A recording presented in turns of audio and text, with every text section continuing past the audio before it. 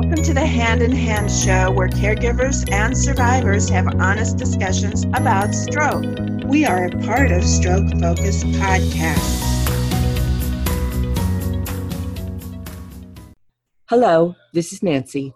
In the last episode, we talked about the Laredo Stroke Support Group and the great success they have had. In this episode, we focus on what they do for caregivers. Do you feel that the caregivers are really important to your survivors? And if so, what do you do for them in your group? First of all, definitely they're really, really important in our group. Most of the time, they're the transportation for the stroke survivor. They're the one who helps them, set up doctor's appointments. And in Bill's case, he's kind of a different bird because he kind of can do a lot independently. But the group in general, the caregivers, we see them often asking, what can I do to, help the stroke survivor without them? For example, we have a stroke survivor right now that doesn't want to go to any of the activities. And so the wife is saying, I notice that he's getting slower, that he's gaining weight, and I know that those are all things that I need to help him with, but I can't do it. And I need you guys, so she said, can you get some of the other guys in the group and have them call him and kind of motivate him and tell him, to come to those activities? Because she says, he loves to go to art class, but art class isn't giving him any kind of exercise, And she said, I need him to want to go to the biking or to the, to get a gym membership. And so, they come and they ask what we can do to help them help their stroke survivor get better. And when we first started the group, I wanted a little coffee group. I wanted to say, come over and let's talk about what you do. Let's talk about how you get some me time, or let's talk about how, what you found to help you as a couple, or just in general, just a shoulder, or, someone to just talk things through. And actually we are going to start a coffee group. That's going to be our next thing to add on, because we have, one of our members is a member because she joined to prevent stroke. Stroke is in her family, and but they don't, it's an elderly person, and they don't come to the meetings or any of the activities, but she's concerned for herself for later, and she says, you know what, I want to come and I want to find out more. Well, she is also a retired counselor.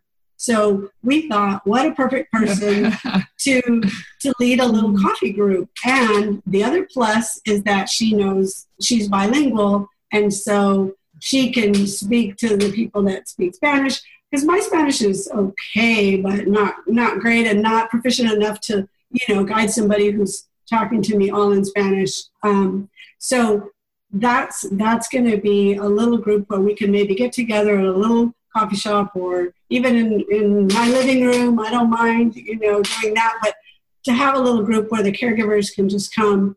Maybe they drop the stroke survivor off at an activity, then they come over, and we kind of can have a little group, because we don't have enough caregivers attending the meetings to make it to where we can split up into groups like we did when you came, Nancy. It was great to do that, and actually they loved it, and a lot of people said we should do that more often.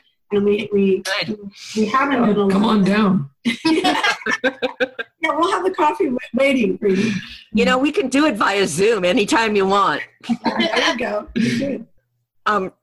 You guys just answered my next question is, are you hosting separate respite events for the caregivers?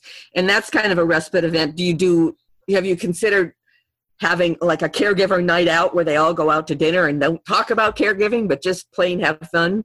Have you thought about that? We've thought about it, but we haven't done it, and we really need to. We had one of the rehab centers actually had offered to do like a game night or something like that, or even a movie night, and have the stroke survivors go do one thing, and then the caregivers be in another room do it. Exactly.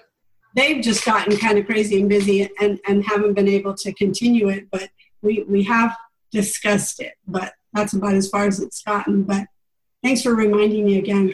We'll get right on that. Yeah, it's on our top list of priorities. We feel like that even though they're involved with the group and the stroke survivors are involved with the group, caregivers kind of tend to be left behind and just assume all the responsibilities and roles that their spouse might have played or that their parent or family member prior to their stroke.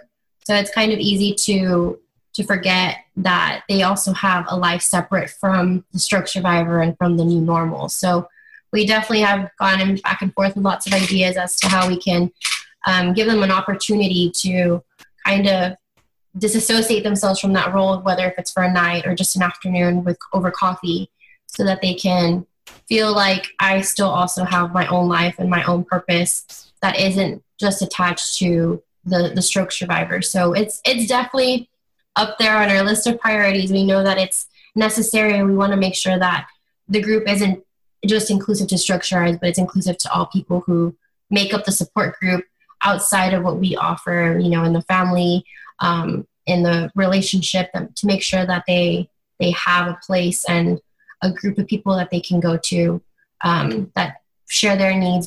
That's great. I know that most of the stroke support groups that I speak at and that I attend, they don't have anything for the caregivers. And I know that if anybody's going to do it and do it well, it's going to be you guys. Aww. And because you have all the right mental and financial things in place. You have the ideas, the creativity, and you have the support of each other in your board and the three of you here. It's just amazing. It works for you. My next question is a little bit on the personal side.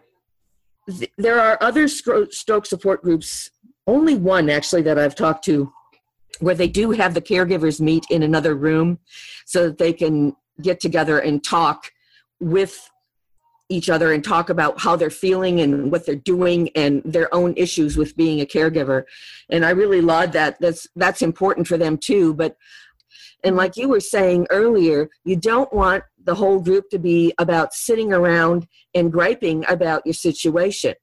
It's about finding the balance between talking about what happens and then moving into the solution finding area. And that's where I think the respite parties can come into play. Mm-hmm. So that's just my little 2 cents. I would like to read your website is www.laredostrokesuppport.com. Contact information is Paula Huerta. Paula Huerta is one of the founders and top leaders. Dee Dee Hernser and Bill Hernser are the other two in the triumvirate here. One of my fellow stroke survivors, Hector, offered this perspective. Stroke is not a death sentence.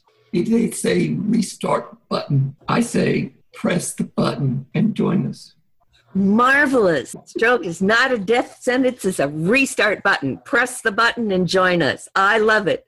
So thank you so much for being with us today. This has been a marvelous conversation. And you have all the information about them. My name is Nancy Weckworth. I'm a caregiver. I have a book out called Don't Stop the Music, Finding the Joy in Caregiving.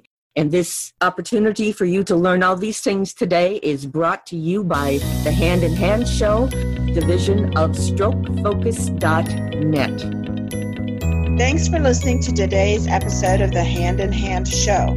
We hope you enjoyed it. If you would like to keep the discussion going, please join Stroke Focus, the social media website dedicated to stroke survivors and caregivers. Stroke Focus is StrokeFocus.